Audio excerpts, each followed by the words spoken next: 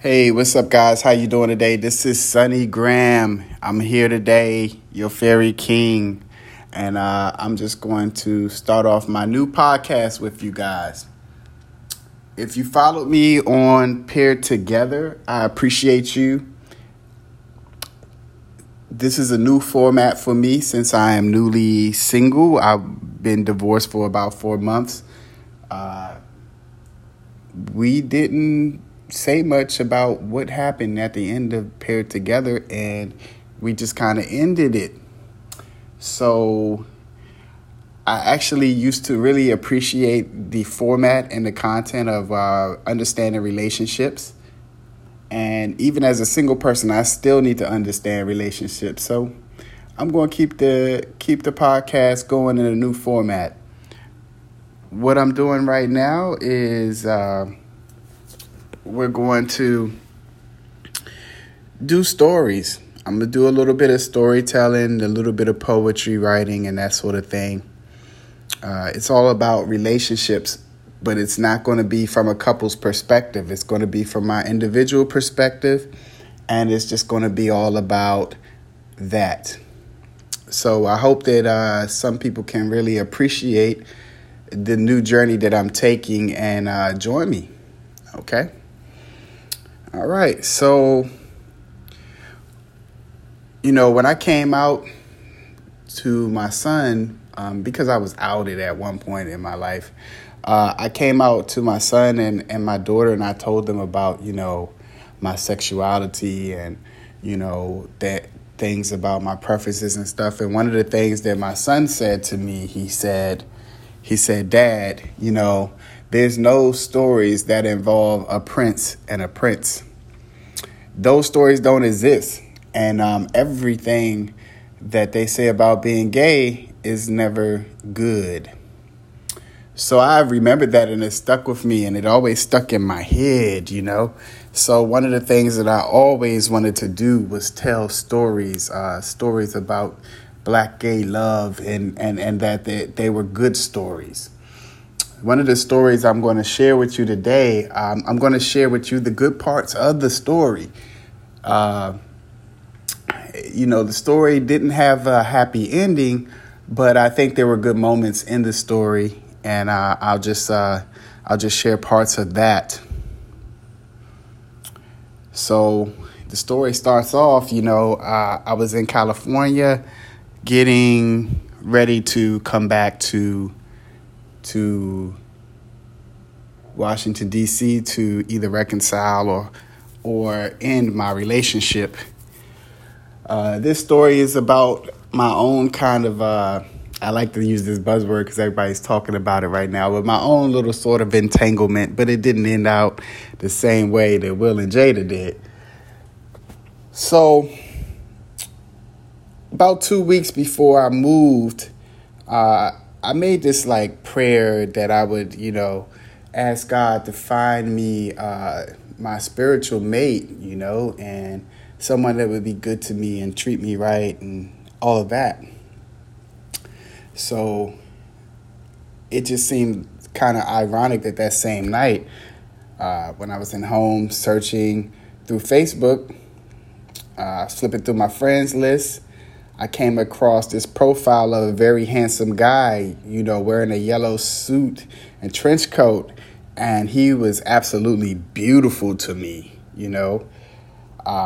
Looking at his profile, I see that he lived in California. I was actually thinking about going up to Santa Barbara. He lived in Calexico, California. So I, started, reading through his page. He mentioned the loss of somebody special to him. And he was telling about how he wishes he could have somebody to hold him right now, that sort of thing. So I hadn't really been exploring relationships, the time when I was separated in Cali, but this guy seemed to be so beautiful and so special. So I figured I would shoot my shot. I was, I just texted him in his DMs, and I said, I said, good evening, sir. I saw your profile. I like what I saw. I would really like to meet you. He responded to me, hi, and why is that? I said, because I don't know what you like or not, but I just think you're very handsome. And I would really like to meet you. I'm getting ready to leave town soon, and it would be nice to see you before I could go. And I don't want to offend you, but I find you very attractive. So he said to me, FaceTime me and say that to my face. And I was like, whoa, what's going on? This is a lot. You know what I mean? So I was a little nervous when I made the call. And he answered me on the FaceTime video. And I looked at him, he looked at me, and I had this big smile, you know. And he smiled back. And he said to me, this is very romantic, you know. You know, I see your profile too, and you're very handsome. And I said, you are too. And I didn't know what was going to happen next, but I really wanted to meet you. He said to me, wow, this is like a fairy tale. And then he smiled, you know. I felt in his smile, you know, the smile in his eyes, you know, I felt like I was looking right into this man's soul. You know, he was just like the most beautiful man I had ever spoken to. So we started to talk about many things that night. You know, we talked about his dreams of becoming president of a HBCU, some of his accomplishments, you know, being the teacher, head of an English department and working at a university.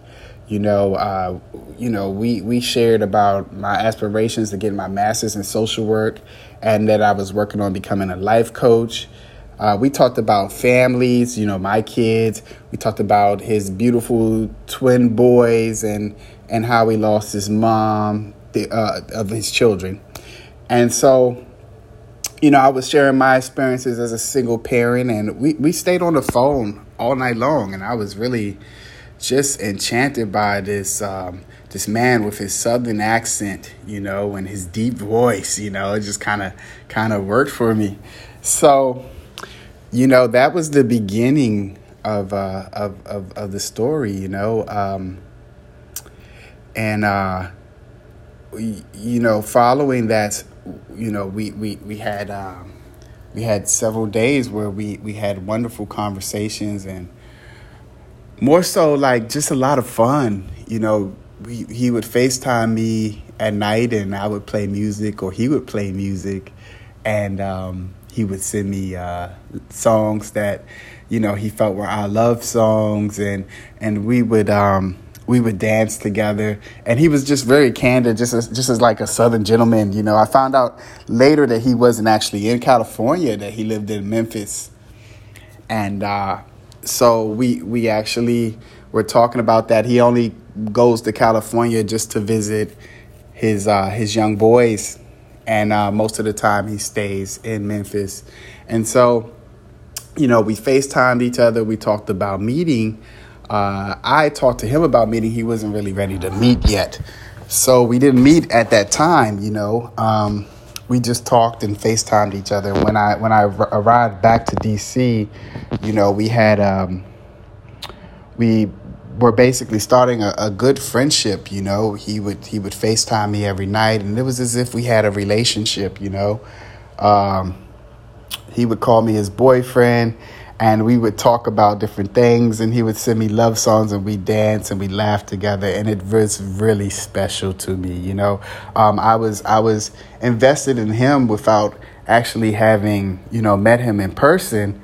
And so when I actually went to meet him in person, I was even more invested in him. You know, he just had that mojo. You know, I was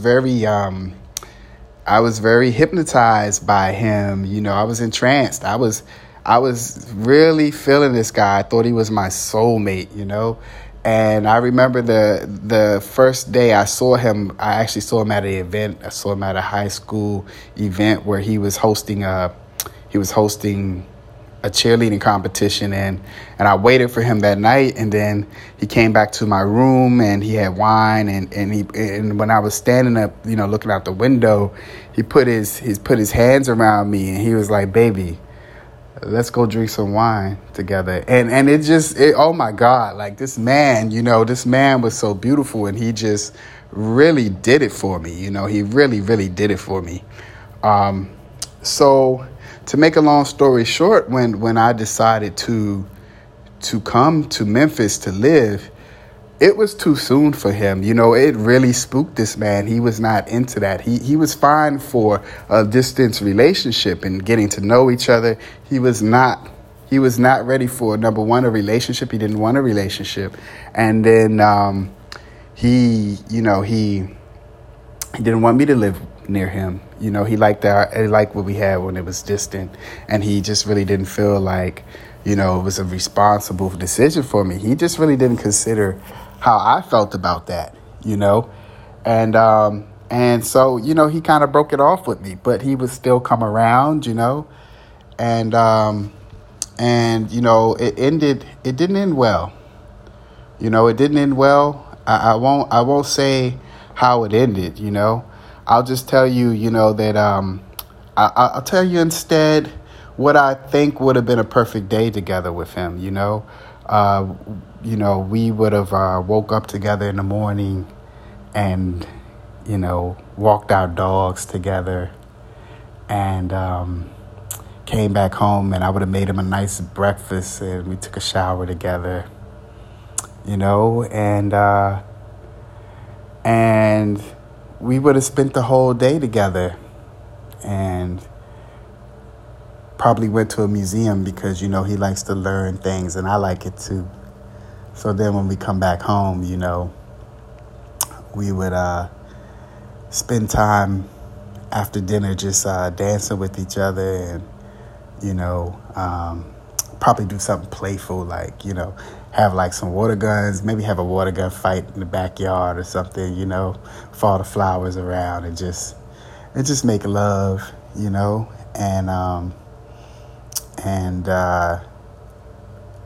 I think that being that he's just like a homebody type of guy, it would have just been nice to just lay there with him and just be with him, man, and wake up. One night we spent a night together, and it was a perfect night. He came over, he gave me a friendship ring, he told me he loved me, he held me all night. It wasn't even all about sex with him, it really wasn't. It was just, I liked him on a deeper level, and that is beautiful, So I'll just say this. Sometimes you can love somebody with everything in you, and it doesn't end up being what you thought it would be. And for what it's worth, I love that man. But life goes on, So that is my first fairy tale that I choose to tell you guys. Appreciate you guys for listening to me and my storytelling.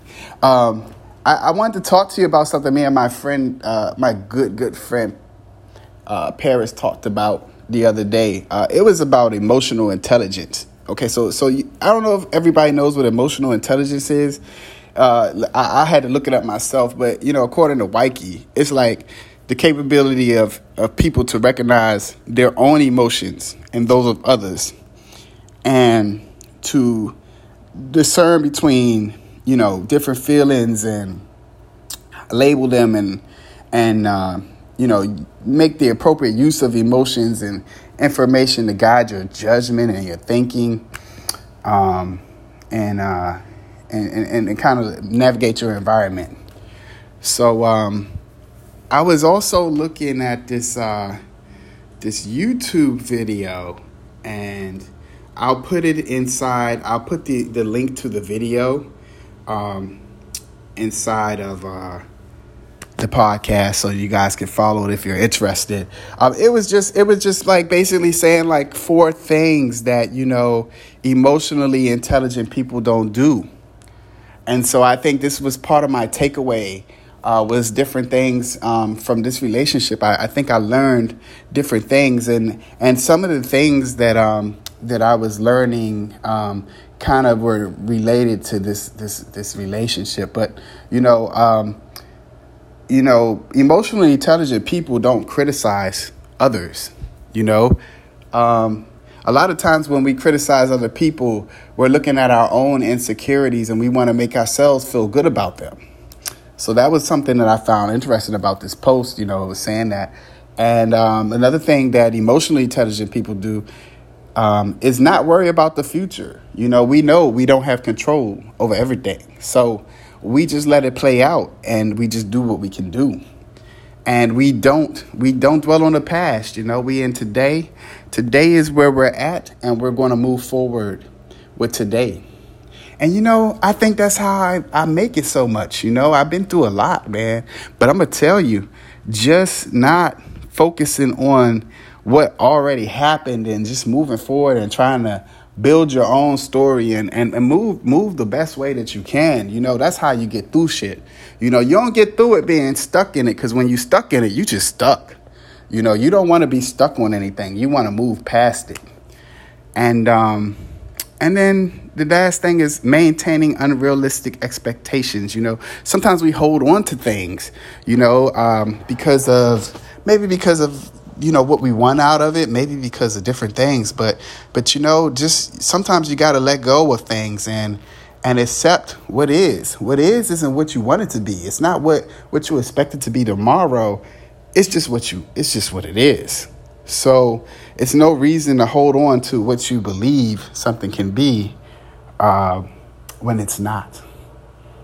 Yeah. So that's that's my takeoffs from that situation, and I just want to leave you. I want to leave you with this poem that I wrote. I don't know if this is one of my happier poems. Maybe I shouldn't actually read this today, but it's my story. I'll write it. I'll tell it the way I want to. This poem is called You Left a Mark. You left a mark. I'll never get to know that perfect day. You blocked me out, leaving me out forever, and all I wanted to do was stay. At one point, you were the sunshine in my day.